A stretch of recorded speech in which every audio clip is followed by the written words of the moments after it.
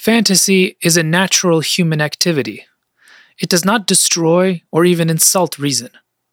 For creative fantasy is founded on a recognition of fact, but not a slavery to it. From an essay on fairy stories by J.R.R. Tolkien.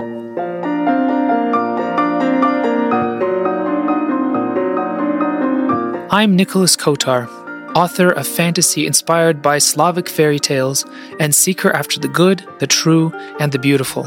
You're listening to Fantasy for Our Time. In this podcast, I discuss classic and new fantasy media, have long and involved conversations with authors and storytellers, and explore how stories can help us all live a better, more fulfilling life. Hello, dear friends, and welcome to episode 19 of the podcast. Last year, or now I guess it would be almost 2 years ago, many of us were floundering, surprised and beaten down repeatedly by pandemics and political overreach. Many of us hoped that all it would take would be a bit of resilience, a bit of grit, and we would get through it to return to something like normal. But of course, if the pandemic was anything, it was a revelation that our manner of living was just not good for us, that those whom we trusted to take care of us care about little other than increasing their power, that the society and culture we live in is little more than a machine.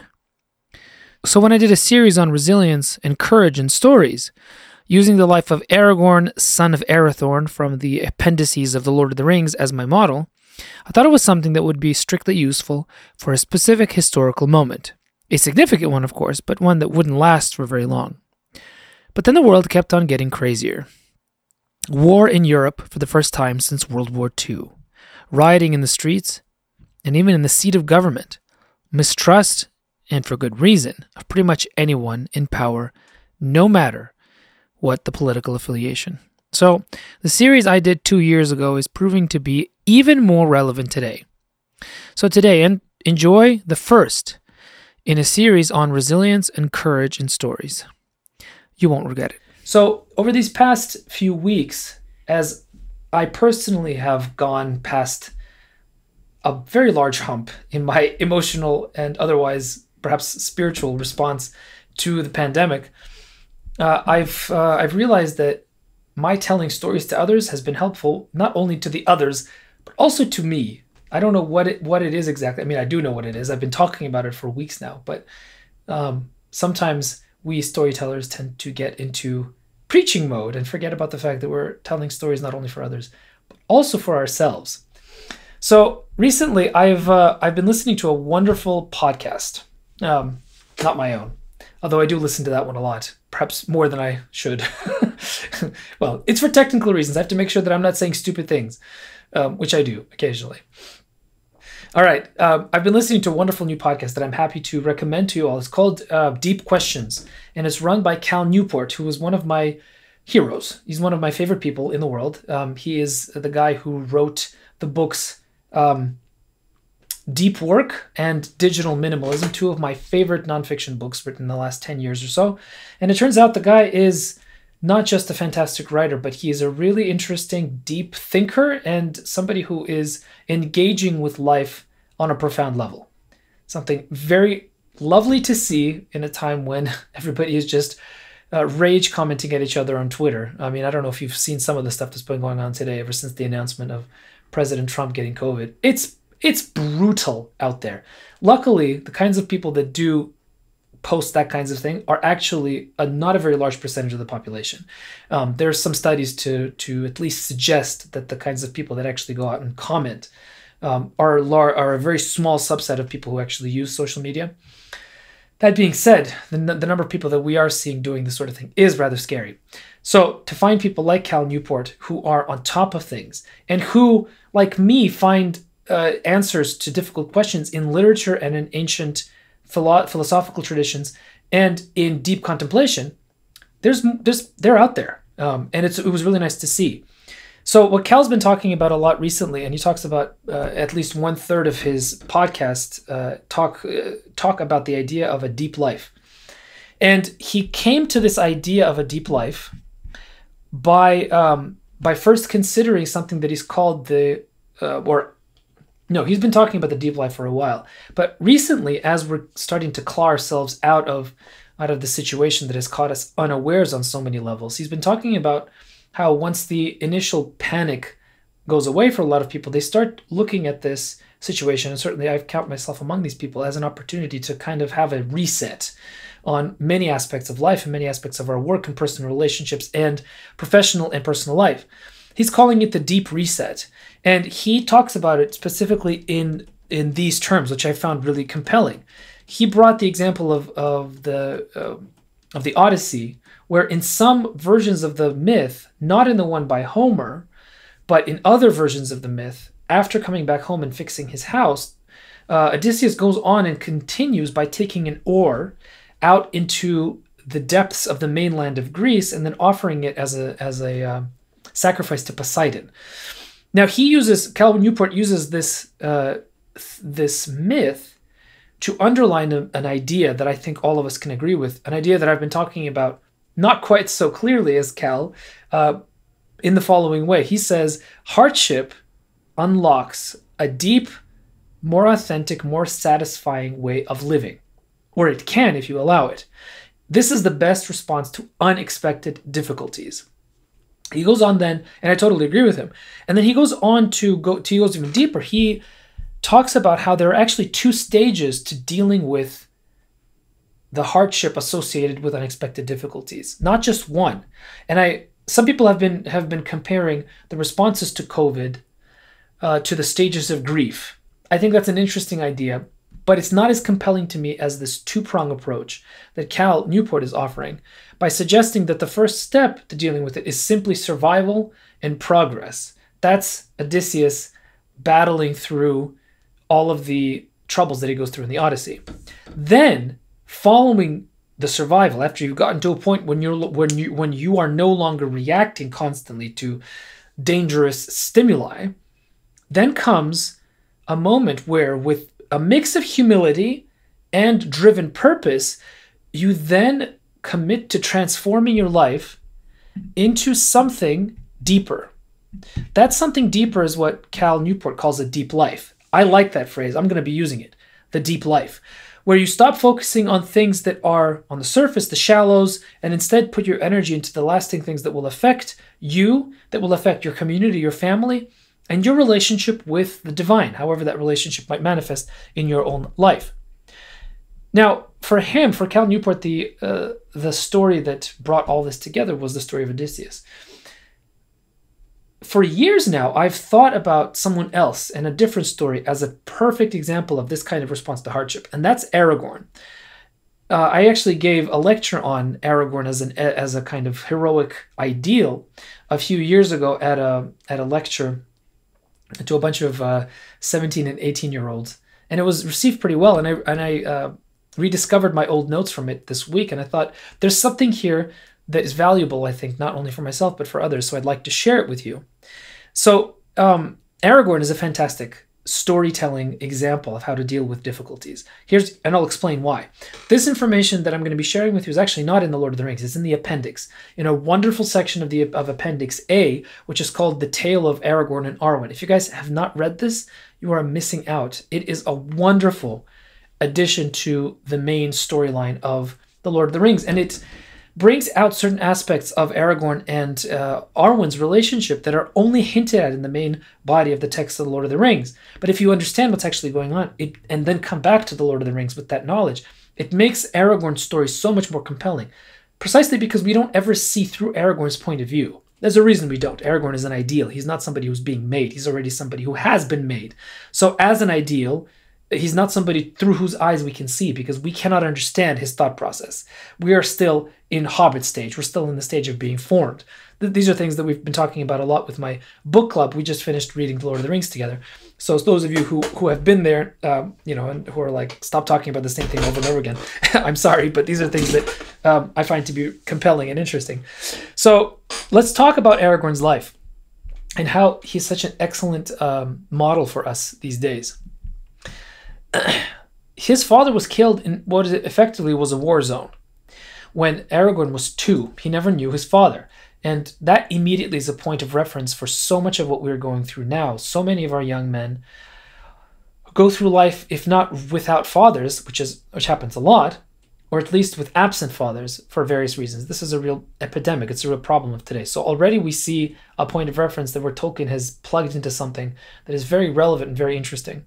His mother was probably a teenager when this happened. Not, 12, 13, but like 17, 18. She was very, very young. So the shock and the trauma of losing a husband, but also when your child is very small, must have been significant. And then she was taken to live in Rivendell with Elrond. Now, we shouldn't think that just because she's outside of the war zone, she's necessarily having a pleasant or happy life. Aragorn's mother was a tragic figure who was never able to get past the trauma and very soon ended up dying quite young. He was called Estel. Aragorn was called Estel, which means hope. And from his youth, even though he didn't know who he was basically raised in an atmosphere of guerrilla warfare. And he made his name, even as a teenager, by going out onto military raids with the sons of Elrond. Then at age 20, Aragorn calls him to himself and tells him who he is. A really fascinating choice on Elrond's part. So he didn't grow up with any sense of significance, with any sense of doom, with any sense of purpose. Not necessarily, right? He didn't know who he was. Who he actually was the heir to the kingdom of Westernesse, the heir to Númenor, the heir to the kings who at one point actually lived within eyeshot, so to speak, of the Blessed Realm, which is a story that is recounted in the Acalabeth and the Silmarillion, in the volume that includes the Silmarillion, and is the basis, that whole story is the basis, we hope, for the forthcoming Lord of the Rings Amazon Prime series, which I still hold out high hopes for. Aragorn was brought before Elrond, who then gave him the heirlooms of his kingdom, the Ring of Barahir and the Shards of Narsil, the sword that belonged to Isildur and that chopped off the finger that held the ring right off of Sauron's hand. Except Elrond, when he's talking to him, doesn't give him all of the gifts of his kingship. Elrond goes on to say, "The scepter of Anúminas, the scepter of kingship, I withhold, for you have yet to earn it." Really, really interesting scene. Because here, Elrond is given this sudden purpose after already having been raised in a time of warfare. But he's not given his full gift yet. Because at this point, he has not fully understood and has not fully embraced the reality of the difficulty that has been given to him, whether he likes it or not. And that difficulty is constant, unremitting warfare against Sauron and against his minions. Sauron isn't around, but his forces are out there. His orcs are out there. And so he becomes a kind of a figure, a very fascinating figure, who, when faced with the difficulty of this inheritance, because the inheritance means he has a kingdom that doesn't exist and has to restore it while having no army, while having no love lost from his fellow Gondorians who don't particularly like the kingdom in the north. It's not fair. He's been given this gift, which is a kingship with no throne and a life that is going to be filled with hardship, of traveling constantly, of being constantly in danger, of being in constant threat of impending death. I keep harping on this because I think it's important that we remember that these stories are speaking to actual realities that we have to go through. And I think it should be a clear parallel. Here comes the virus, a hidden secret enemy that is constantly impending doom and gloom and death. And our response has not been the response of Aragorn. And Aragorn's response is very, very telling. I'm going to read a wonderful section where that describes the response of Aragorn to his unexpected difficulties. Aragorn took leave lovingly of Elrond, who was effectively his father, and the next day he said farewell to his mother and to the house of Elrond and to Arwen, whom he had just met and fallen in love with. And he went out into the wild. For nearly 30 years he labored in the cause against Sauron. He became a friend of Gandalf the Wise, from whom he gained much wisdom. With him he made many perilous journeys, but as the years wore on, he went more often alone. His ways were hard and long, and he became somewhat grim to look upon, unless he chanced to smile. And yet he seemed to men worthy of honor, as a king that is in exile, when he did not hide his true shape. For he went in many guises and won renown under many different names. He rode in the host of the Rohirrim and fought for the Lord of the Gondor, who was his servant, I should have you know, by the way, by land and by sea. And then in the hour of victory, he passed out of the knowledge of men of the west and went alone far into the east and deep into the south, the lands of the enemy, exploring the hearts of men, both evil and good, and uncovering the plots and devices of the servants of Sauron. Thus he became at last the most hardy of living men, skilled in their crafts and lore, and was yet more than they, for he was elven wise, and there was a light in his eyes that when they were kindled few could endure. His face was sad and stern because of the doom that was laid on him, and yet hope ever dwelt deep in the depths of his heart. Hope dwelt ever in the depths of his heart, from which mirth would arise at times like spring from the rock. Okay, so this is really a wonderful, wonderful passage. And I want to bring attention to a few things that constitute a kind of list of concrete actions that he took as a reaction to sudden and unexpected hardship. He starts out by finding a vetted mentor.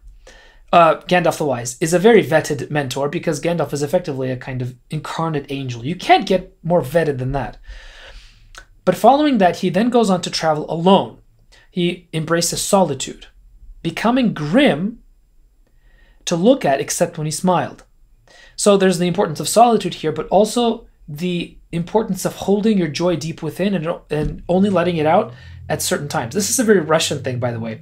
Russians often criticize Americans for having their smile constantly on their face and not having any corresponding depths on the inside. I don't think that's a true. I don't subscribe to this idea.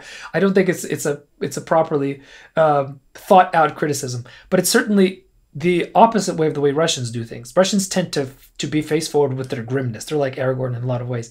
And once they let you into their home and allow you to sit at table with them, that is when they smile. And the smile of a Russian can be a very warm thing, as of course the smile of an American can be as well. The next thing he did, the third thing, was that he hid his name. He didn't go trumpeting about that he's the king of Arnor and Gondor combined. And he sought renown under different names. He had, as it were, pen names. He went alone then to explore the hearts of men, to come to know the depths of man's existence in the deep dark places of the people he didn't know.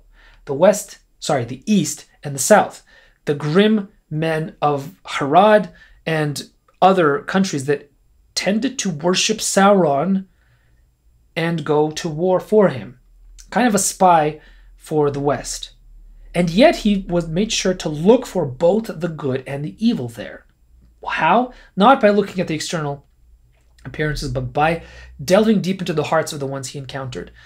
You've been hearing me talk about the importance of relating one-on-one with people of different skin colors, ideologies, ways of looking at the world. Aragorn did this in a very clear and a very interesting way. Then he followed that with becoming very skilled in two things: in the crafts of hand, doing things with your hands, the kind of art of manliness kind of stuff, but also becoming skilled in the lore of men, but also in the lore of elves. And in this, in the world of Lord of the Rings, the lore of elves is effectively angelic lore, because the elves are the first children of Iluvatar. They are the ones that were the closest to the Valar. They are the ones that take the traditions of the Blessed Realm into the fallen land of the West. So that's important as well. Then, after that, he accepts that there is a doom laid on him. He acknowledges it, he accepts it, and then he moves forward. But then a very interesting thing happens, and this is the next stage in his life. This is after he comes back home after his 30 years of wandering and sees Arwen again, at which point he renews his vow of love to her, and at this point Arwen says that she chooses him over the life of the elves. She chooses to become a mortal because of her love for him. This is a really interesting moment, because at that point he does the proper thing and goes to Elrond to tell of Arwen's choice. When Elrond learned of the choice of his daughter, he was silent, though his heart was grieved, and found the doom long feared none the easier to endure. And when Aragorn came again to Rivendell, he called to him and he said, My son, years come when hope will fade, and beyond them little is clear to me. And now a shadow lies between us. Maybe it has been appointed so, that by my loss the kingship of men may be restored. Therefore, though I love you, I say to you, Arwen Undomiel shall not diminish her life's grace for less cause. I say to you, she shall not be the bride of any man less than the king of both Gondor and Arnor, of both sundered kingdoms. To me, then, even our victory can bring only sorrow in parting, but to you hope of joy for a while. Alas, my son, I fear that to Arwen the doom of men may seem hard at the ending. So it stood afterwards between Elrond and Aragorn, and they spoke no more of this matter. But Aragorn went forth again to danger and toil. And while the world darkened and fear fell in Middle-earth, as the power of Sauron grew, Arwen remained in Rivendell, and when Aragorn was abroad, from afar she watched over him in thought, and in hope she made for him a great and kingly standard, such as only one might display who claimed the lordship of the Númenóreans and the inheritance of Elendil. And this doom, I want to go back and talk about the doom that was imposed on him. If I can find the spot, it's a wonderful, wonderful spot. One day, therefore, before the fall of the year, he called Aragorn to his chamber, and he said, Aragorn, Lord of the Dúnedain, listen to me. A great doom awaits you, either to rise above the height of all your fathers since the days of Elendil, or to fall into darkness with all that is left of your kin. Many years of trial lie before you. You shall neither have wife nor bind any woman to you until your time comes, and you are found worthy of it. So this point, after he has done 30 years of trial and hardship, the next phase comes. At that point, he can go out from his internal and external solitude. And he is now ready to go and then extend his knowledge and his ability and his love outwards to his community, to his direct family. To Arwen, he is now worthy to go and tell her, I love you, and to hear the response from her, I will be your wife. This is wonderful because it charts for us the proper order of the response that we should be taking to the difficulties placed in our way. And it shows us that the initial response, which was survive and become better, isn't enough. Because at this point, Aragorn has to make a second choice, to go back out into the wild. But for what purpose? Not for the purpose of simply progressing and becoming better himself, but for the purpose of accepting his doom. The doom of men. This is not only Aragorn's doom. Because I think if we extend it to ourselves, this is the doom that we all have of being people living in a world that does not make the achievement of our purpose very easy. And yet, only through the achievement of that purpose, and the purpose is found in living a deep life, which I'll talk about later, only in the fulfillment of that purpose is there any possibility of achieving the quest which is the assumption of the doom and then the extension of the doom out into everyday life, into making one's life, Aragorn's life, a kind of incarnation of those principles that he applied during the 30 years of his testing. So then, he utterly rejects the shadow. He has a moment where he utterly rejects it and becomes the enemy of it forever. And he has a quest. And the quest is, by any means necessary, become the king of Gondor and Arnor. Interestingly enough, and I'm going to do a bit of an aside now, I'm going to come back to these principles that Aragorn has for us, and I'm going to discuss them in more detail, how they actually refer to everyday life for us now in this moment. But before I do that, I want to talk about movie Aragorn. If there are any of you here who are members of my book club, you will know that movie Aragorn and movie Faramir make me mad.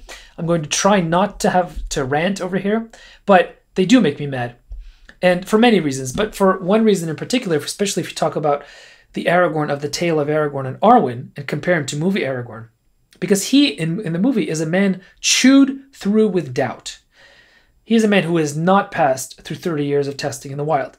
When he looks at the shards of Narsil in Rivendell, remember that scene where Arwen comes up to him in the back and says, you will be okay. And he goes, I can't do this. I will never be able to do this. Oh my gosh. How can I be king? La la la la, blah blah, whine, complain.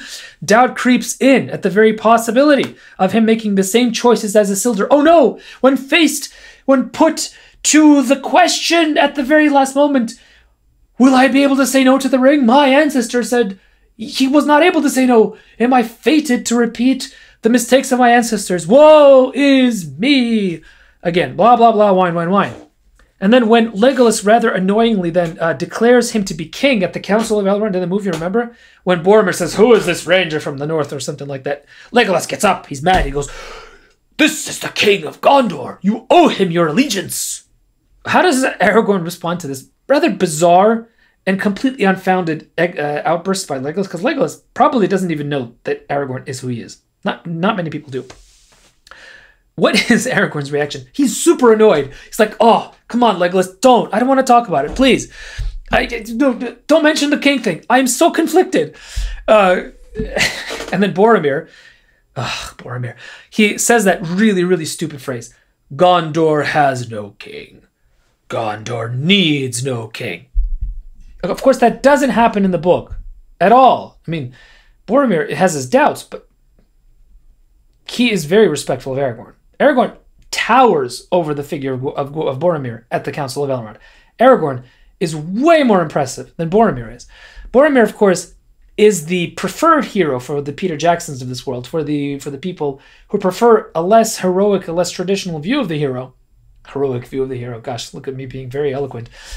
You know what I mean about the modern tortured hero, the self-reliant one who makes his own fate, who's very susceptible to evil because, of course, that makes him more relatable, who would never say things like, I utterly reject the shadow, like Faramir does in the book. Not that he does in the movie, but we're not going to Faramir because I'll be here for an hour and a half. And, of course, the tragic beauty of Boromir's death, which happens, very much in the camera in the movie, but doesn't happen in the book, right? We don't have that extremely affecting, extremely beautiful, I'll grant you, extremely beautiful moment of Boromir continuing to attack the orcs as he's being shot. That was gorgeous. Except it still misses the point that Aragorn is the king, not Boromir. Aragorn, he doesn't have these self-loathing bits that are so popular in modern heroic characters. No. Aragorn, in my weakness is my strength. That's Aragorn. Since it seemed fit that Isildur's heir should labor to repair Isildur's fault, I went with Gandalf on the long and hopeless search for Gollum. That's the real Aragorn. And of course, the sword is reforged before they leave, not in movie number 3, as it is in Peter Jackson's version. And that's so important because he has already shown himself to be worthy. And when he's going out with the Fellowship, that is the capstone of his final quest. He's done all the work already. He doesn't need to be tested. Of course, for the purposes of the movie, it makes it more dramatic when Elrond comes and gives his sort of final okay. It kind of brings into the action of Lord of the Rings the stuff that goes on in the tale of Aragorn and Arnor. And I understand why they did it in the movie. It might have been necessary in order to provide the necessary stakes and the necessary tension, but it makes Aragorn a much weaker figure. It's not the kind of Aragorn who we can look at as a heroic figure. And that's my point, right? That's what I've been talking about these last few weeks. We have to be careful about the kinds of stories that we look at and that we read. And this is why reading books and reading stories on paper is usually so much better for us, because the heroes that we encounter in good literature, the heroes that we encounter in fairy tales, they are not subject to the realities of 90 minutes or 120 minutes of screen time. They can be truly heroic. And we can encounter them in a way that is much more visceral and much more effective to us, effective and affective to us. So in conclusion, I don't want to go too far, too long with this. Here are 7 lessons. Are they 7? Yes, they are. Lessons from Aragorn that we can use in our everyday life to transform this moment of hardship, this moment of difficulty, this moment of COVID into a more satisfying, resilient, and yes, joyful life. There are 2 phases to it. There's a testing phase. So, finding a mentor, it's very important that we find the right one. If you're paying any attention to the way that the media is covering this, they are going with the most salacious story. Go back and look at the headlines from March. You will not believe the kind of things that the news was telling us, that it is now saying the exact opposite of right now. I'm not going to get into the details. If you're paying attention, you know this to be true already. So you need to find the right one. If you can find an incarnate angel, I wish. That would be best. But The search for the mentor is really important, and you got to make double sure that the mentor is a good mentor. That's number one. Number two, seek solitude after you found your mentor. Super important. We live in a really shallow society, and our smartphones are making us dumber. A point very beautifully made by Cal Newport in his book, Digital Minimalism and Deep Work, and continually made in his wonderful podcast, Deep Questions. I recommend that you all read into this a little bit. Especially social media usage is making us really not okay. You're seeing this. And again, I mentioned already the response to Trump's being sick. Only in solitude can we allow our brain the necessary, and our heart, the necessary space to actually make the connections that will help us to make the insights, to have the insights that will help us, our own personal selves, deal with the questions that face us both in the small world of our immediate family and circumstances, and also the large world of COVID, etc. Because in that solitude, you have contemplation, and from that solitude and contemplation, only then can come joy. The third thing we should do is try out different ideas, but not by dealing with them superficially. We should go into the enemy's camp. We should look at ideas. We should encounter ideas that we don't agree with. We should look deep into the heart of those ideas, like Aragorn looked into the heart of the Haradrim, the Easterlings, and the Southrons. We should test them out, but in the testing out of the ideas that we don't agree with, the ideas that we consider to be antithetical to our own, never forget or lose sight of the teachings of our mentor, because that's what Aragorn did. Aragorn became a spy for the good, but always he made sure to come back and test his ideas, test his conclusions by talking to Gandalf. The fourth thing we should do now is find a craft, is to become good with our hands, is to take opportunities to fix things when they break instead of throwing them out and buying new ones. I mean, from my own personal experience, I can't tell you how rewarding it has been to do things like fix a broken vacuum cleaner. And it turns out it's not so hard. Or to make a planter box. Like, you can go online and buy a planter box that has, all the stuff ready and just screw stuff in. It's nowhere near as rewarding as building the planter box by going and buying lumber and then actually using a saw to cut it into the size pieces that you need. Incredibly rewarding, but it's not enough to do just the craft, to become good at it. You should also seek to become rich in lore, as Aragorn became. That means expand our minds, read books that are difficult to read, sit and read for long form, for long periods of time. Read philosophy, read theology, read the classics, read Tolkien, read Dostoevsky, read Dickens, read George Eliot. Be with those masters of lore. Let them change your heart, because that is the best way to start becoming more compassionate and empathetic to the suffering of others. Because the next stage is to accept your doom. I'm not sure how many of us have come to accept the doom that is post-COVID reality. Because the world's not going to be the same. It's not possible. Somebody made a really interesting point recently. These kinds of viruses have been happening for about the past 10 or 15 years in Asia. Right? You've had swine flu and bird flu. As a result of those outbreaks that were primarily contained in the East, there is a completely different culture when it comes to personal hygiene and when it comes to socializing in public. I'm sure you've noticed that even before COVID, very often you will see Asians flying with masks on. I've noticed it all over the world whenever I'm in Russia, especially because you have a lot of traffic coming from China. It's very common for people from there to be willingly wearing masks when they travel. This is unfortunately probably going to be the extended reality of what we see around us. Whether or not we want to participate in is an entirely different question. That's not what I'm talking about. What I'm talking about is that there is going to be a shift, because this is our generation's big catastrophe. This is I hope, our generation's World War II. God, please, no World War III in my generation. This is enough. And that being the case, nothing could be the same afterwards. So accepting that doom is important before we can go on to the next step, step number 6, which is the transition from the testing phase to the action phase. Because as soon as we've accepted our doom, and we have to accept it before we can do this, Only then can we then extend our heart outwards to those who are around us. That means reforge the proper relationships with our wives, our parents, our children, our brothers, our sisters, and those who are in our immediate proximity.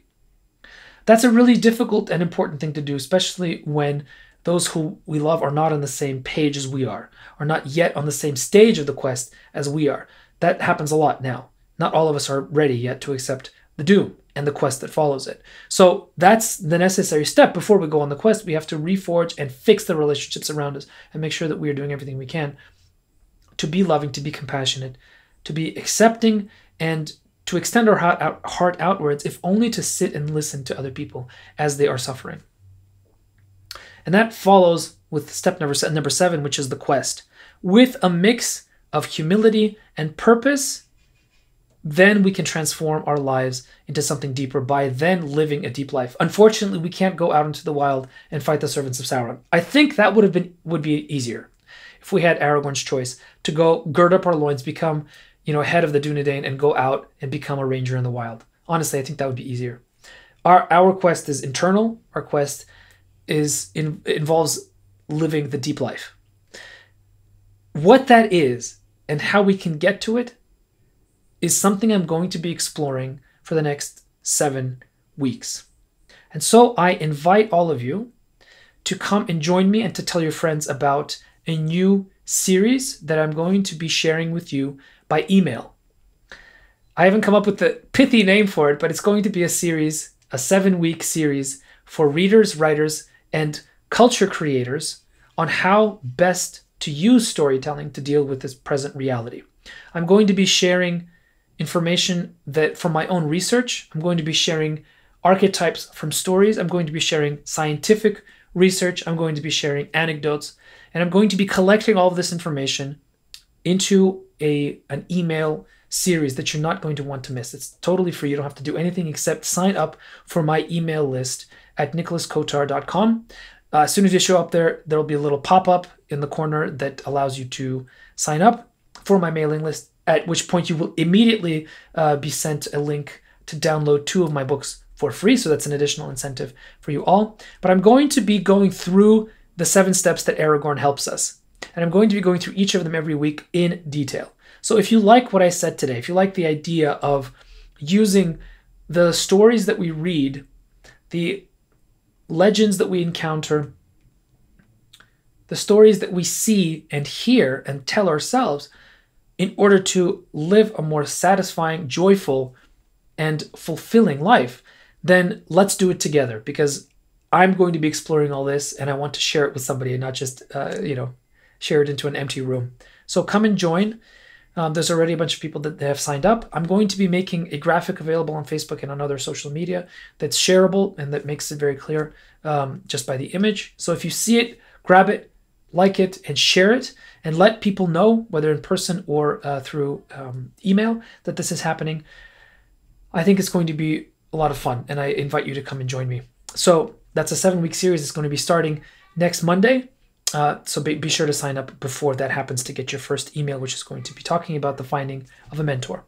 So that's what I wanted to talk to you about today. It's an interesting time we live in, obviously, and I've been encouraged by how many of you have reached out to me and told me and have been telling me that the stories that I've been sharing on my podcast and in other places have been inspiring. I really appreciate you telling me that, and it's not just useful for me to hear, but it's also encouraging, because sometimes, in the wilds where I live, you encounter the same people every single day, and you don't always know whether the things you do out in the wilderness of the internet are actually useful. So I appreciate all of the positive comments that you all have been sending my way. It's been very encouraging. But in the meantime, I encourage you to go and look at Cal Newport's podcast, Deep Questions, and check out his blog. He has a series on the Deep Reset, is what he calls it. So if you put in Cal Newport Deep Reset, it'll take you immediately to his page.